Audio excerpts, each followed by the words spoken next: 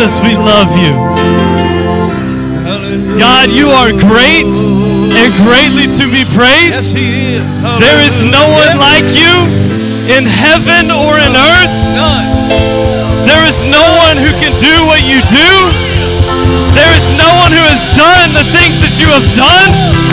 There is no one who deserves the glory you deserve. God, you and only you. We worship you in this place. We lift up our hearts with praise, with expectation. We serve a God who lives. We serve a God who loves. We serve a God who gives. Jesus. Jesus. Jesus. Jesus.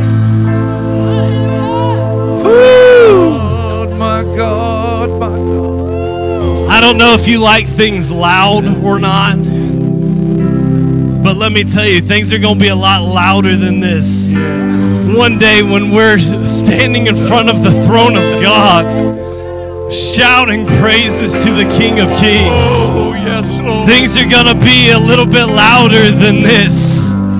Expectations are going to be a little bit brighter than this. Excitement is going to be on another level than this. It's going to be a wonderful, glorious day. The day I stand before my God and get to look Him in the face and be completely satisfied for the first time in my life. God, we worship you. We worship you. We worship you, Jesus.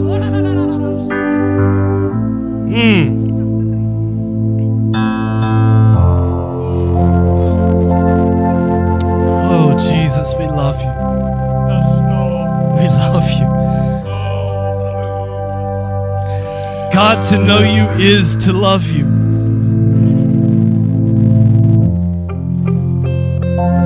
God, we're not just satisfied with knowing about you. We want to know you. We want to know you, Jesus.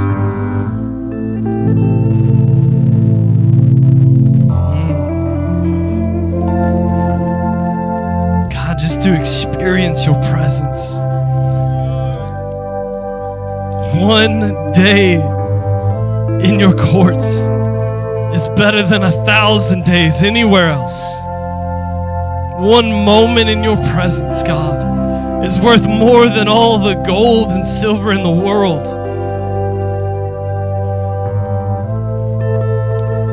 Lord, we could never have enough. We could never bring enough to buy one moment in your presence, but you've given it so freely, so lovingly, so extravagantly. And we're just in awe of you, God. We are in awe of you. We love you, Jesus. Come on, if you would, just for the next 25 seconds, just give God some worship from your heart this morning. Make it personal. You don't need someone telling you what to say. Just bring God some glory in this place. Come on, church.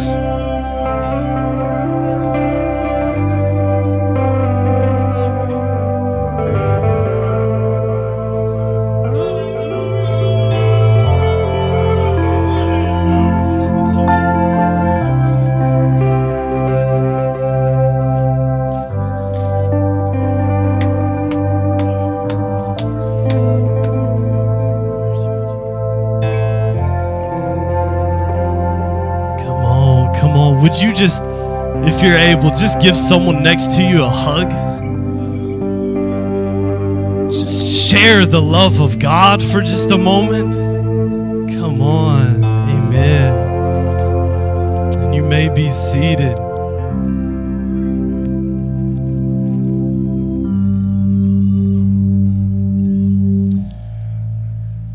Man, I enjoy His presence. I enjoy His presence.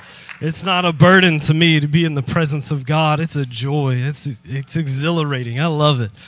I want to, as we get ready to turn our attention to the Word of God, I want to first honor our pastors, Brother Billy and Sister Peggy. Thank you so much for all you do for for the family of God, and especially here at Calvary Tabernacle. We love you. We're praying for you. We know it's a day that's not easy for you. But being in the presence of God with his people is the most wonderful place we could be. And so we want to honor you for being here today as we remember your brother, sister Peggy. If you would turn with me in your Bibles to Matthew chapter 5. Matthew chapter 5. It's Matthew's account of Jesus' most famous sermon. We're going to spend most of our time there. We'll get there here in just a few minutes, not right off the bat, but we'll be kind of all over the word this morning as we get started. But if you want to just turn somewhere, Matthew chapter 5 would be a great place to start. I got a lot of scripture I want to share with you today because I really like this book a lot, a lot. So we're going to be all in it today. We're going to put the scripture up on the screen so that if you don't want to just flip everywhere, you don't have to. But also we've got on your phones, if you've got the Bible app, you can go into the YouVersion and look up more and then events within that app, and it'll pull up Calvary Tabernacle. You can click on that, and it'll give you all the scripture that we're going to be reading today, and it has even a few sermon notes in there and a place where you can type your own notes. So we encourage you. What's the saying? History makers or note takers or something like that. Note takers or history makers, something like that. So if you want to make history, apparently just take some notes. It's a pretty easy thing to do. Come on. All right. Speaking of history, on November 1st of 2023, some pretty significant history was made. At least it was very significant for me. In fact, the Dallas Morning News ran a full front page announcement of the history that was made, and I've got it right here to show you because I went to Dallas the following day, and in case you hadn't heard, the Texas Rangers won the World Series. It's a pretty big deal for me. You may be like, I don't care anything about baseball. I've been a Rangers fan from the moment that I was born. My dad was a Rangers fan. I've got several grandparents who were Rangers fan. One of my grandfathers was a coach, and so he was big into sports, and so it just runs in the family. So I've been growing up watching the Rangers. We would go to at least one game a year. And we just enjoyed having that opportunity to spend as a family. My brothers and I, we still enjoy it and go to games every now and then. And now we've passed that love of baseball down to my oldest son, Jack, and he's all about baseball right now. And it's a fun thing. It's a fun thing for us to share in our family. But the reason why this was so special was because all my life growing up being a fan, I've never got to experience a World Series. Watched all these other teams all these other years win the World Series thinking, well, maybe one day it'll happen for the Rangers. And in 2010, the Rangers went to their first World Series in their franchise history. The first one, 2010. They lost miserably. Heartbreaker for me. They went back again the next year in 2011 and played the Cardinals. And almost won. They lost it in Game 7. They were one strike away from winning it in Game 6. And I just remember that was such a devastating moment in my life. Not on a real literal level, but in my sports life, I guess. And so I just remember after 2011 being so close and the Rangers losing, I just remember thinking, and if you're a Rangers fan, I know Rusty's a Rangers fan. If you're a Rangers fan, after 2011, you're like, I guess it's just never going to happen. My expectations were just so low after such a crushing defeat in 2011. Well, this last year they had an incredible season. They snuck into the playoffs. They won 90 games. If they had have won 89, they wouldn't have made it to the playoffs. But they won 90 games, just enough to make it into the playoffs. And then from there, went on a winning streak, won 11 games on the road in a row. It's incredible. It's never been done in the history. And I was so excited the night that they won the World Series. And as I was watching on TV, they hoisted a trophy. It's called the Commissioner's Trophy. It's the one trophy that is given that year to the team that wins it all. The World Series trophy, the Commissioner's Trophy is what they call it. And I remember seeing them lift up that trophy, and I'm thinking, oh, right, this is it. We did it. This is incredible. And I'm excited, and I'm on my phone looking up all of the sports websites, trying to read anything that they will post about my beloved Texas Rangers. And I just really enjoyed this moment. But as a believer, I also recognized that this trophy right here is a very temporary thing. Because come March 28th of this year, the Texas Rangers and all the other 29 teams in Major League Baseball will start playing baseball again. And they will go through another 162-game season, not 162 games total.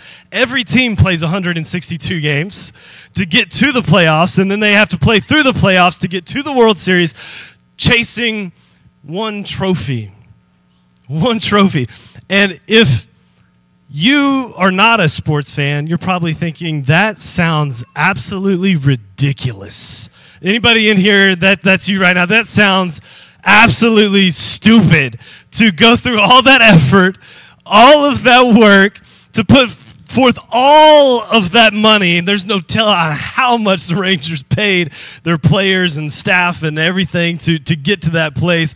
All of that work, all of that effort for a trophy that one day will deteriorate. One day. Paul says it like this, 1 Corinthians chapter 9. He says, don't you realize that in a race everyone runs? By the way, Paul must have been a sports fan because he uses a lot of sports analogy in his teaching. Just throwing that out there. This is one of them. He says, don't you realize that in a race everyone runs, but only one person gets the prize? So run to win. All athletes are disciplined in their training. But listen what he says. They do it to win a prize that will fade away. But we do it for an eternal prize. These prizes right here one day will fade away. This trophy is made of sterling silver and gold-plated parts of it are gold-plated. One day it will deteriorate. But we here, the church, the believers, the sons and daughters of God, we run a race, and we need to run it well, because we're not just chasing a crown that will deteriorate, a prize that will fade away, but we are chasing an eternal reward. Someone say eternal. Come on. Today I want to talk about this idea of chasing what's eternal.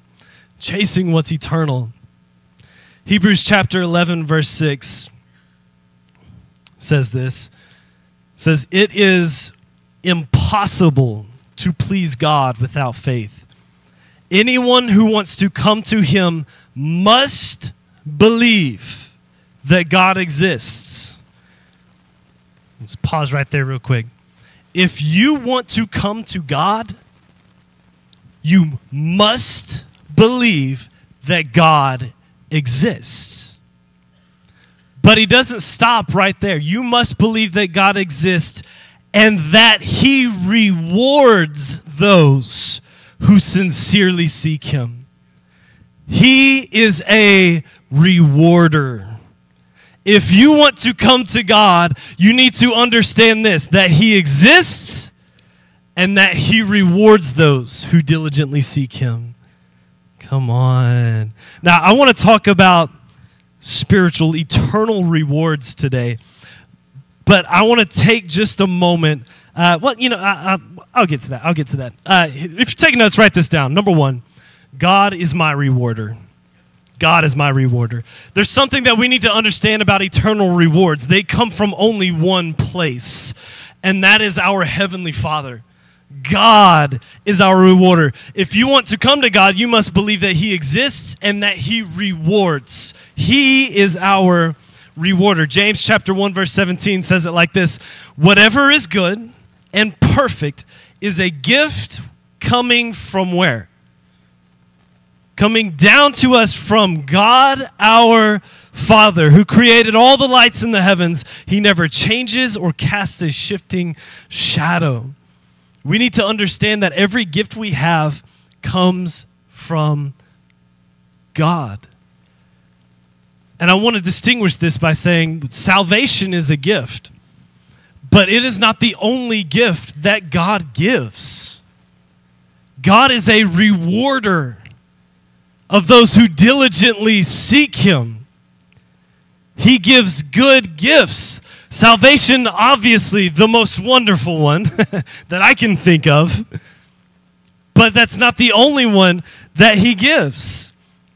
Listen to me, church. Anything good that you have came from God.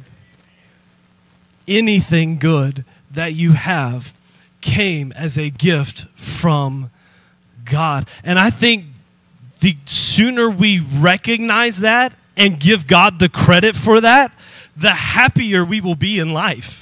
The more satisfied we will be with our work and with our decisions and with the things we put our hands to. If we realize that it didn't come from us, it comes from God. It didn't come from another person. Every good gift we have comes from God. Let me tell you what, we got to understand that. Can I brag on you for a little bit, church? I want to brag on you for just a moment. Emily and I, we've been serving here at Calvary for 11 or 12 years. And throughout these years, you have been so wonderful to share what God has given you. God has given to you. You've been so wonderful to share that with us. And so there have been some times where someone would come and hand us an envelope and say, hey, God told me to give this to you. Or someone would bless us with something in our home. Whenever I fractured my back and was going through a terrible time, the ushers of the church got together and bought a recliner. They bought a recliner for my home because I could not get in and out of my bed. Like, I'm talking about a church who has given so selflessly and so generously. And the one thing that you have always done whenever it comes to the gifts that you have given to myself and my wife, one thing that is always repeated over and over and over is, this is something God told us to give you. Or you would say something like, this isn't from me, this isn't from us, this is from the Lord. And church, I don't know if there's anything more beautiful that a believer could do than to give what God has given you, and instead of trying to take any credit, you reflect the glory back onto God. It might have come from your hand, but what you are saying is this: it came from my hand, but it did not come from my abilities.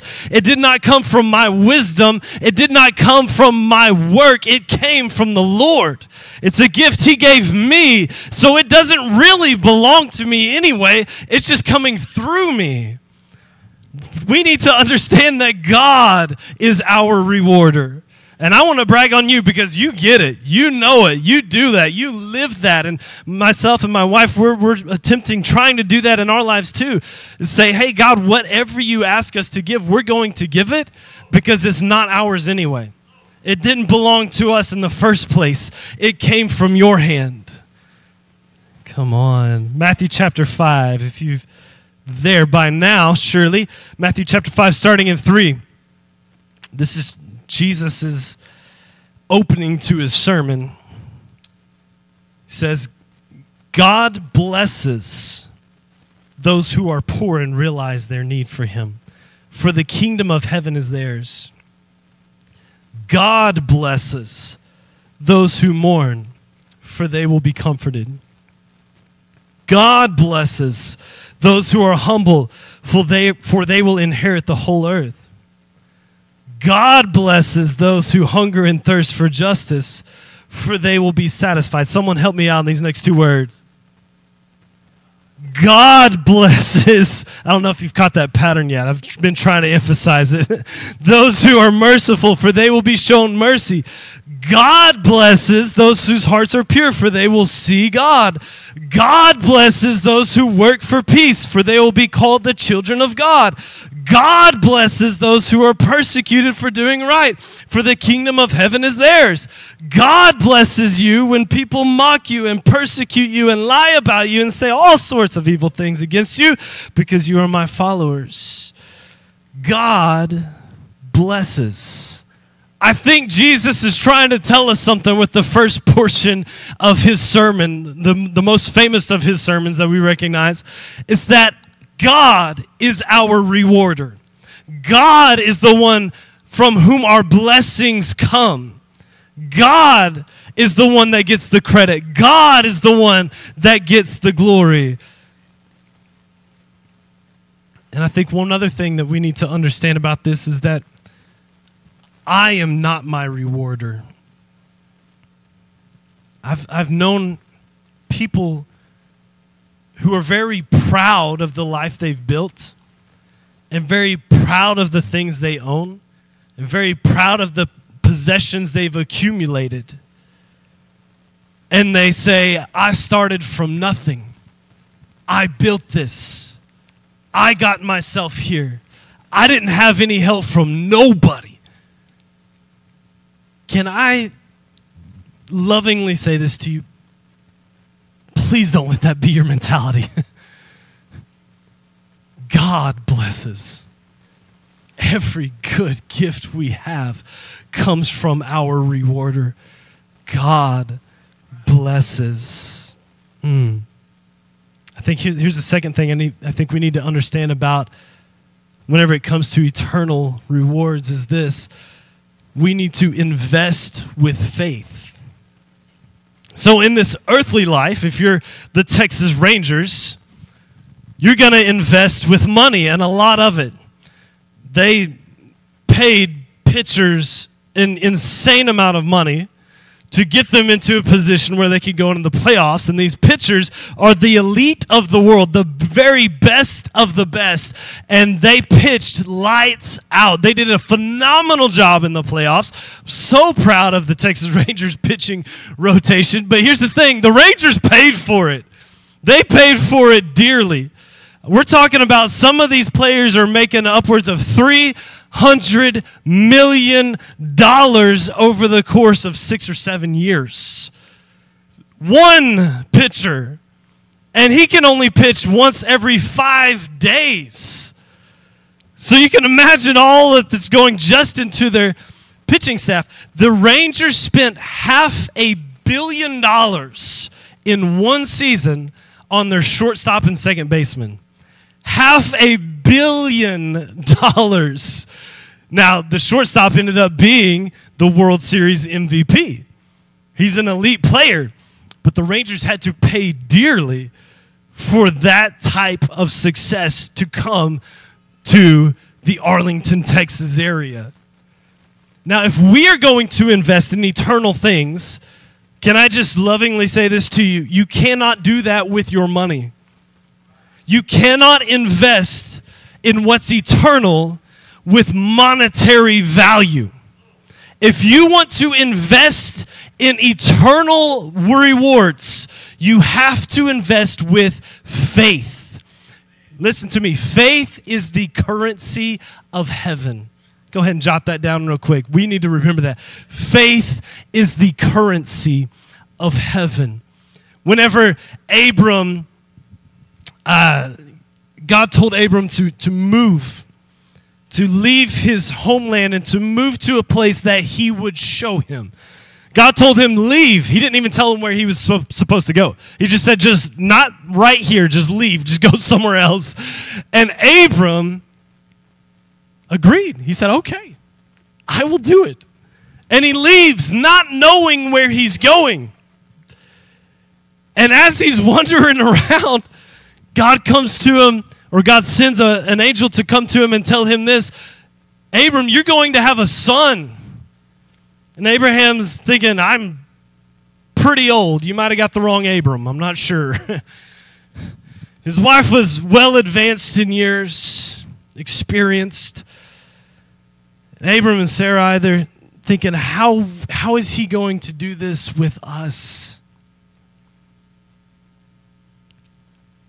But my Bible tells me in Genesis chapter 15 that Abram believed God.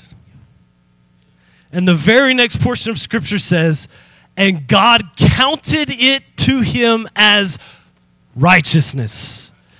Abram believed God. He had faith in God. And God's exchange for that faith was righteousness. Listen, church, this is the foundation of the gospel of Jesus Christ. You cannot work or earn your salvation. You cannot buy it. You cannot do enough duties or jobs or favors to earn it. Salvation comes only one way, and that is by faith. Faith is the currency of heaven. Whenever I went to Asia, we had to, I went with a group of people from my Bible college. There was 23 of us, and we went there to share the Word of God in several of the Buddhist schools there in Thailand and in Malaysia. And we went to smuggle some Bibles into a communist country, and we did several other things there while we were there. But it was a month and a half long operation that we were a part of, and we had to raise a lot of money to be able to do that and to be able to buy these Bibles and get plane tickets and all the stuff that we had to do to make all of this work. So we had to raise a lot of money, and then we had to take this money with us. And I imagine there are better ways to do it now, but in 2011, whenever we went, the best way to do it was to carry cash. And then whenever you enter into one of the countries, you have to go to a bank and exchange your American dollars for that country's currency. So what you do is and there's a rate that the governments go by, that right now the $1 American is worth so many rupiahs in Indonesia, and every day it kind of fluctuates and changes based on the strength of the American dollar and the strength of the other country's currency as well. But what you are doing is essentially you're taking your currency, which has value in your country, and you are exchanging it with another government for some of their currency. It's an exchange that takes place. This dollar equals this many rupiahs. And you take your dollars and you exchange them, and they give you rupiahs for it. This is the idea that God gives us in Genesis, where it says that Abram had faith and God counted it. God exchanged it for righteousness. What you do will not earn you righteousness. Only your faith can earn you righteousness. And whenever it comes to investing in things that are eternal, you cannot exchange temporary money for eternal rewards. You can only exchange eternal things for eternal things. We must learn to invest with faith. Hebrews chapter 11, verse 6, we've already read it. What does it say? It says, it is impossible to please God without... Y'all help me out, church. I'm a youth pastor. I'm used to... You guys are so wonderful. You just sit here so quietly. In the youth, I end up 40 times each service. I'm like, hey, listen, pay attention. Put that down. Get off TikTok. Like, right up here. Stop talking, you know. So you guys are going to have to be a little bit louder because I just can't deal with the quiet. It says it is impossible to please God without faith. You cannot. Listen, the writer of Hebrews doesn't say that it's difficult to please God without faith. He says it is completely impossible. You can't trade what is temporary for what is eternal. It doesn't work that way. Ooh, come on. And I want you to notice this too. I want to be very specific on this. Salvation is not works-based.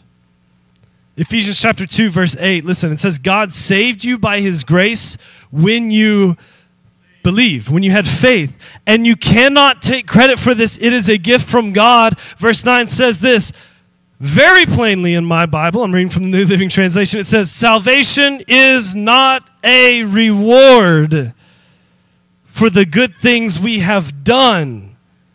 so none of us can boast about it. What Paul is saying to the church in Ephesus is this: whatever you think you can do to earn it, go ahead and get that out of your mind, because it's impossible to do that. The only way to receive salvation is an eternal reward, but it's not a reward for what you've done. It's a reward for the faith that you've given to God. But salvation is not the only reward. You remember, if we're going to come to God, we need to believe that God exists and also that he is a rewarder of those who diligently seek him. Look what Revelation chapter 22, verse 12 says. These are Jesus' words. Look, I am coming soon, bringing my reward with me to repay all people according to their what? Deeds. Right here he doesn't say according to their faith. He says according to their deeds. So we understand that there are eternal rewards that are not just salvation. It's about to get good. Are you ready for this, church? You can invest in eternal rewards while you are right here. And I think so many of us, we are so focused on what's right in front of our face that we forget that we have the ability to invest in eternal things right now. Not just talking about salvation. Listen, I don't know what all eternal rewards God has prepared for us. He doesn't tell us all of them. We get to see some of these benefits while we're here on earth, absolutely. But I can't imagine what's going to happen one day when we all go stand in front of Jesus and we give an account for all of the things we have done, right? Whew. Come on. In Hebrews chapter 11, verse 6, it says that you must believe God exists and that he rewards those who sincerely seek him. This word rewards comes from the Greek word, let me see if I can say this, misthepodos. Go ahead and look at your neighbor and say, misthepodos. There you go. It's a word that we've translated into English as reward or rewards or rewarding. He rewards, he misthepodos us. This word rewards means to pay someone a wage. So if you are working for a company, your company misthepodos you at the end of the month, hopefully, right? Hopefully you get that check. If you don't, you're going to go and tell them, hey, you forgot to misthepodo me this month, right? There's a reward that's expected here for my labor, for my work. And listen, the Bible tells us that God misthepodos us. He rewards us. He pays us. It's the same idea as he is our remunerator. In other words, we've given something and he returns it with something else. I don't know if y'all are getting this or not. Are you getting it? Are you getting it? But here's the thing. Most of us think that we can give $100 to a homeless person. Or we can put something in the tithes and offerings at church, and God will misthepodo us for that. He will reward us for that. And listen, maybe so. Maybe so. I'm not saying he doesn't. But what I am saying is this: God rewards us for our faith, and faith without works is dead. So let me put it to you this way. If you are to, right on the back walls of this church, there are several boxes. Those are offering boxes right there. And if you bring your tithes and offerings to the church, you put them in that box, that's a wonderful thing. It's a wonderful thing. It's going, every single penny of it is going to advance the kingdom of God. But if you just drop a check in that box, thinking, okay, I'm going to put $50 in here, God, I want you to give me $500 back, you've missed the whole point. You've missed it entirely. That back there is not a bargaining chip to get what you want from God. He rewards our faith. If you're going to invest in eternal rewards, you have to invest with an eternal currency, faith. Now, you can take that same $50 and give it, as Paul says in, what does he say, 2 Corinthians chapter 9, verse 6. He's talking to the church in Corinth. He says this, remember this, a farmer who plants only a few seeds will get a small crop, but the one who plants generously will get a generous crop. And we see that and we're like, okay, God, I'm going to give more and you're going to give me more money back. And Paul is saying this though, you must decide in your heart how much to give, and don't give reluctantly. Don't give in response to pressure. Now, I don't know how many churches you've been to where they took up an offering and the pastor was like, hey, listen, don't give anything today. We're going to take up an offering. Don't give anything today. Paul is saying this, listen, if you are giving just money, expecting God to remunerate, to miss the pot out you with more money, don't give. That's not what we're doing here. But what does he go on to say? He says this, for God loves a person who gives cheerfully.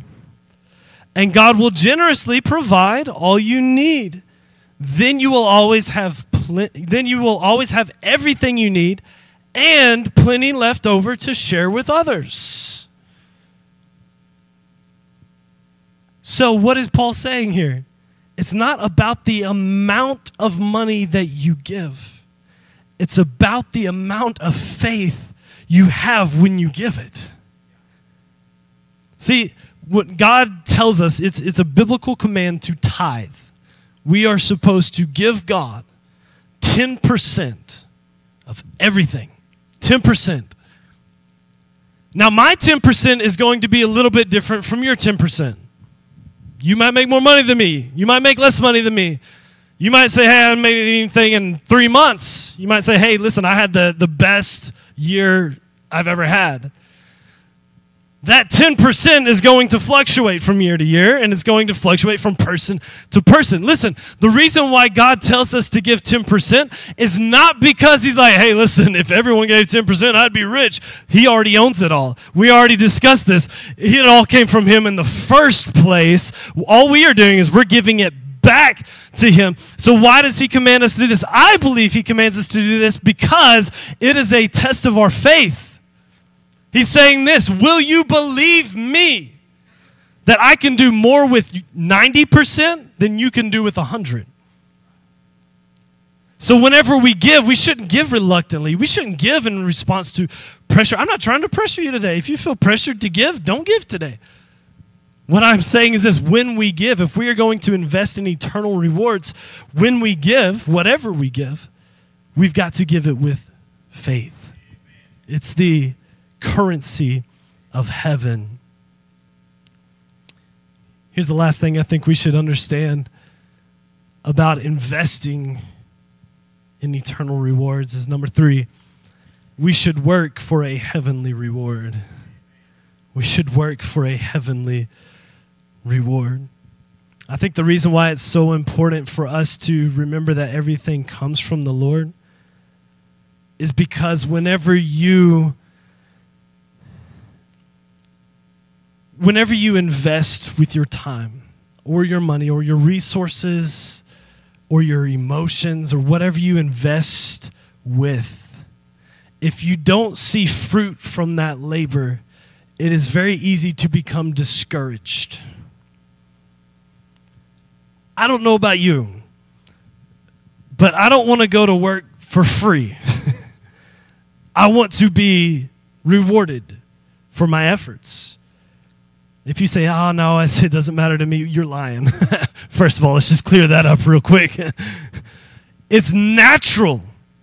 I think especially here in the Western world, it's natural. I think we have this tendency that we expect that if we aren't rewarded, then something's about to go down. It's not about to be pretty in here. If you don't recognize me for what I've done, I'm going to get offended. So many of us, we will do things. We will serve the Lord. We will volunteer in the church. We will help our neighbors. We will do these wonderful things. And at the end of the day, it's probably because we're expecting something back. We're expecting something in return. And listen, God is a rewarder. That's a promise. You will be rewarded. But I think our problem is a lot of times is we work and we will diligently serve God, and we expect that reward to come right here, right now. Can I ask you a question? If every single good deed that you performed, if every single kind word that you spoke, if every single significant sacrifice that you made went unnoticed in this life, would you still do it? I think this is what God is saying to us right here. We expect our reward to be right here, this side of heaven. What God is saying is this: I am a rewarder, and my reward is great. But we may have to wait for it, church. We may have to wait for it. You might give an offering every single week at church and see your bank account go down, and you start to think, well, apparently God's not in this. Let me tell you, He is. He's in it. We've got to shift our focus from right here, right now, to God, I don't know when, I don't know where, I don't know how, I don't even know if it's within this life, but I trust you for my reward. Come on.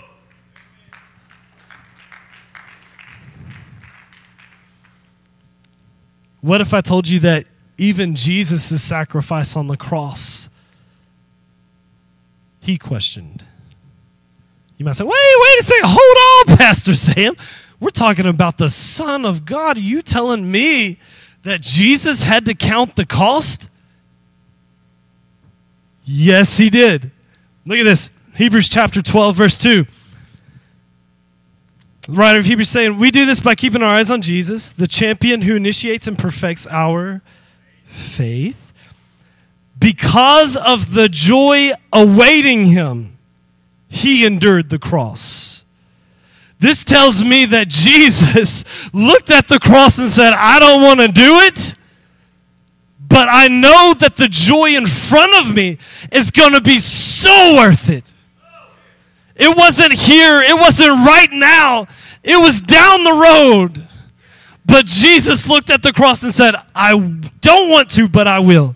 I will do it because I trust my Father for my reward. I'm looking for a heavenly reward. I might not see the reward on this side of earth, and I would be so bold as to say Jesus did not see His reward on this side of His ministry on earth, but the reward is still being reaped now today. And it will continue to be reaped as long as people continue to be born. Come on. Isaiah chapter 49, verse 3. If you have your Bible, turn right there with me real quick. This absolutely wrecked me this week. Isaiah chapter 49.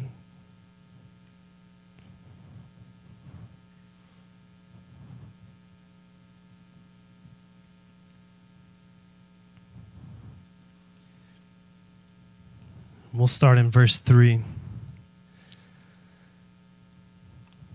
It says this: He said to me, you are my servant Israel, and you will bring me glory. I replied, but my work seems so useless. I have spent my strength for nothing and to no purpose. Yet I leave it all in the Lord's hand. I will trust God for my reward. What if I was to tell you this is Jesus' thoughts?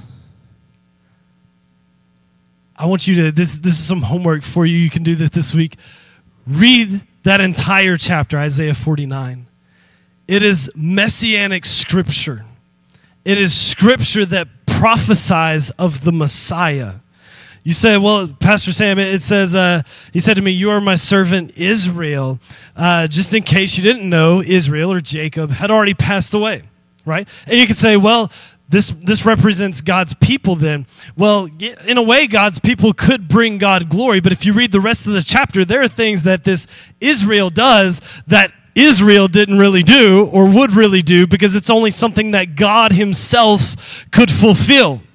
These prophecies are something that only Jesus could fulfill, and it tells us that this is what he said. I replied, but my work seems so useless.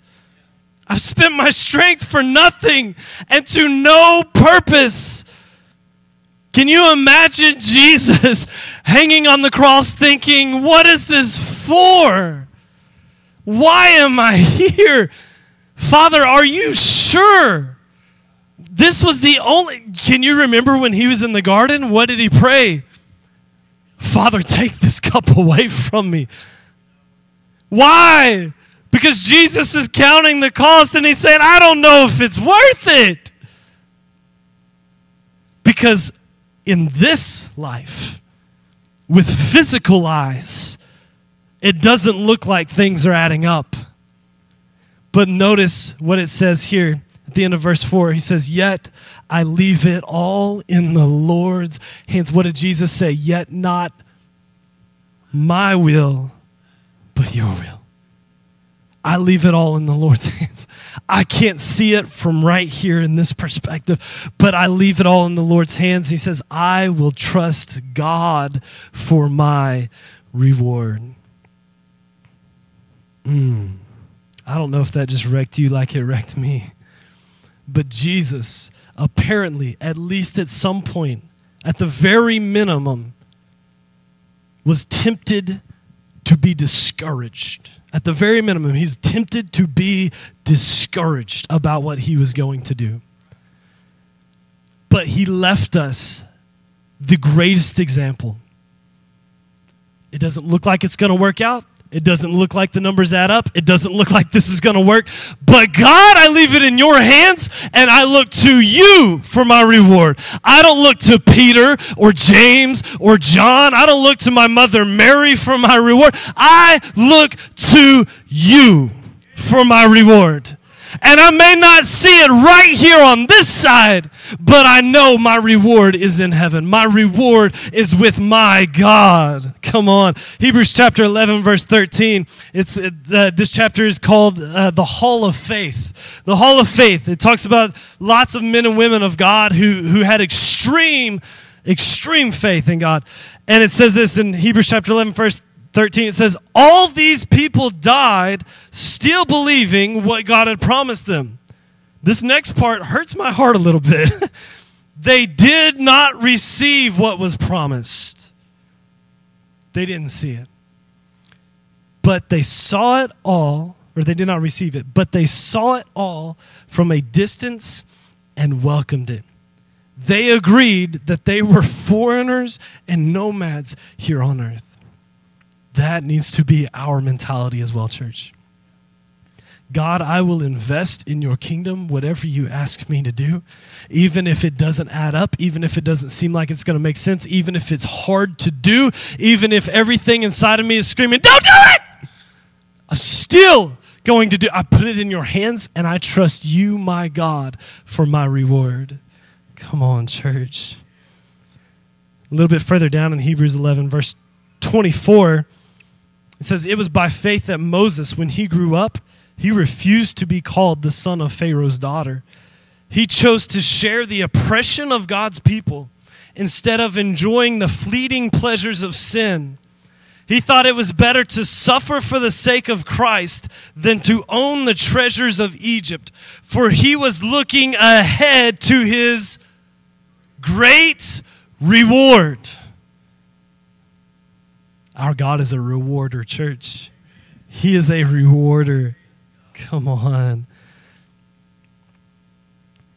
Last week was what we call Bible Missions Sunday is the first Sunday of the month, first Sunday of the year. And we usually take that Sunday to kind of update everybody on what we're doing here whenever it comes to Bible missions. And I want to do that really quick because I think that this will just tie in really nicely to what we're talking about today. But in May of 2022, God gave Brother Billy the vision to help others be able to have one of these. Gave him the vision that as a church, we could come together and try to see to it that every single believer, every single person who claims to be a Christian could have access to one of these. Here in America, that's super easy. We've already got it. If you want access to it, you don't even have to buy it. You can download the app on your phone and you've got it right there. But in other parts of the world, that's not the case. In fact, there are 76 countries in the world where the Bible is banned or confiscated or considered illegal propaganda. 76 different countries. And we have brothers and sisters of Christ that are in these countries right now investing in the kingdom of God, and they don't even have the resources that we have so that each one of them can have one of these. I don't know about you, I've probably got 30 of these. Literally. And there are entire congregations that are hiding underground in countries all over the world where they might have part of the Bible. And they will tear the pages out and tear them into pieces and share portions of Scripture amongst the families in that congregation. And they will meet up in secret and exchange little fragments of paper that have the Word of God written on them. And I'm so thankful that God gave Brother Billy the vision to say, hey, this is something that we can do here in Little Ole East, Texas. We can see to it that we can make sure as the best we can, make sure that every believer in the world can have access to one of these. And so what we did is we're partnering up with two different organizations, Voice of the Martyrs, as well as YouVersion, who has the Bible app on your phone. Voice of the Martyrs, they have a mission called A Bible for Every Believer, where their whole thing is they are printing Bibles and giving them to their people who then smuggle it across the borders of these countries where it's illegal to have them. And I read a story just this morning. People are getting these Bibles and they are wrapping them in waterproof materials and burying them in their gardens so that if the police show up to their house, they won't find them. But they can go to their backyard with a shovel and dig up a Bible and read it in secret to only then close it, wrap it back up, and bury it again. And they do this because the police, why would they look in the dirt in the garden? The garden's always going to have dirt. You're always pulling weeds and picking plants and replanting stuff like that. To me, I'm like, that's genius. That's absolutely genius. So whenever it comes to investing, I think this is one of the greatest things that we could invest in, is helping our brothers and sisters have access to this word because they are doing ministry in places that you and I are not allowed to go. And so what we've done since we started in May of 2022, we've helped fund the smuggling of over 2,000 Bibles into these restricted nations. Over 2,000 Bibles. I don't know if you knew it or not, but there are hundreds, thousands of languages that are being used today in the world that we live on where they do not have any Scripture translated into their language yet. Y'all, it's 2024. And there are still entire groups of people who speak languages that have never had the Bible translated into these languages. And so that's what YouVersion is doing. They have teamed up with several of our world's leading Bible publishers to start a project getting translators to translate the Word of God into these languages And what they are doing is they're translating portions of the Bible at a time and giving it to them as soon as they get done with it. Like they're not even finishing the entire Bible before they will start handing it off to these people, because they're like, hey, if we can just get a little bit to them right now, that's better than nothing. So they start with popular portions of Scripture like the book of John and the book of Psalms and several others, and they will translate these and give them away. And what we have done is we've joined up with them to translate Scripture. It costs about $35 to translate one verse of Scripture into one language because of all the work that has to go in with someone getting into that country, learning the language, the work of translating, and then publishing or printing it or whatever they've got to do to have that done. And so what we've done here since May 2022 is we have helped translate 339 verses of Scripture into a language that has never had the Word of God before. We've been reading a lot from the book of Hebrews today. That's more Scripture than the entire book of Hebrews. Come on. I wanted to thank you, church, for doing that. Listen, this is what we're talking about in eternal rewards. Like, you can give your money, but here's the thing about it. When you give to a mission like this, you will not see the reward. Every time you give to our Bible's mission, you will never see the reward. I doubt it. I mean, maybe. But I doubt you will ever go to a country and they're like, hey, listen, we didn't have any Bibles, and Voice of the Martyrs came in and they brought Bibles, and you're probably not going to meet any of those people ever. You're probably not ever going to go to a country that speaks one of the languages where the Bible has not been translated into them. Whenever you give to these Bible's missions, it is a gift of faith. It is saying, I will never see the reward on this side, but I trust with what I give that I trust it into God's hands. I trust God for my reward. One day I will see the reward in heaven when we see souls coming into the... Oh, come on, church. Come on. We're talking about eternal rewards here. Amen. I want to share this last portion of Scripture with you. I got so much more that I want to share, but I don't have time. Oh, it's so good. I want to share this last portion, though. Whenever it comes to our eternal reward, David says this in Psalms chapter 17, verse 14.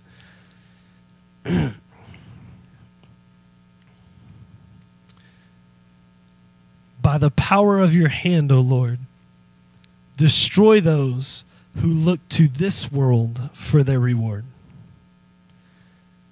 But satisfy the hunger of your treasured ones. May their children have plenty, leaving an inheritance for their descendants. Look what he says in the next verse. Because I am righteous. Where does righteousness come from? Where's the exchange? What's the exchange? Faith is exchanged for righteousness. This is what David says, because I am righteous, or because I have trusted you and you have seen me as righteous. He says this, I will see you. When I awake, I will see you face to face and be satisfied. This is what David is saying. When I pass from this life, when I go to sleep for the last time in this body, and I open my eyes again in eternity, and when I see you for the first time face to face, I will be completely satisfied. For the first time in my life, I will need nothing. I will want nothing. Every part of my existence will be completely, totally satisfied with seeing your face. We're talking about an eternal reward here. Can I tell you this? I don't know what kind of rewards God has planned for us in eternity, but I can't think of one reward better than his face. Seeing him, waking up in eternity for the first time and thinking, this is all I could have ever dreamed of. This is more than I could have ever wanted. This is more than I could have ever had a desire for. I am completely satisfied. Church, you will never be completely satisfied in this life. There are people who we would consider to be the most successful people on earth. And even whenever I say that, you're automatically thinking of people that have lots of money. We equate money with success. And there are people that have all of the riches of the world and deal with depression and suicide. Because nothing in life will ever satisfy you. They did a poll this last year, and they asked Americans, they said, how much money would you need to make in a year to feel financially comfortable? And those who made less than $50,000 a year,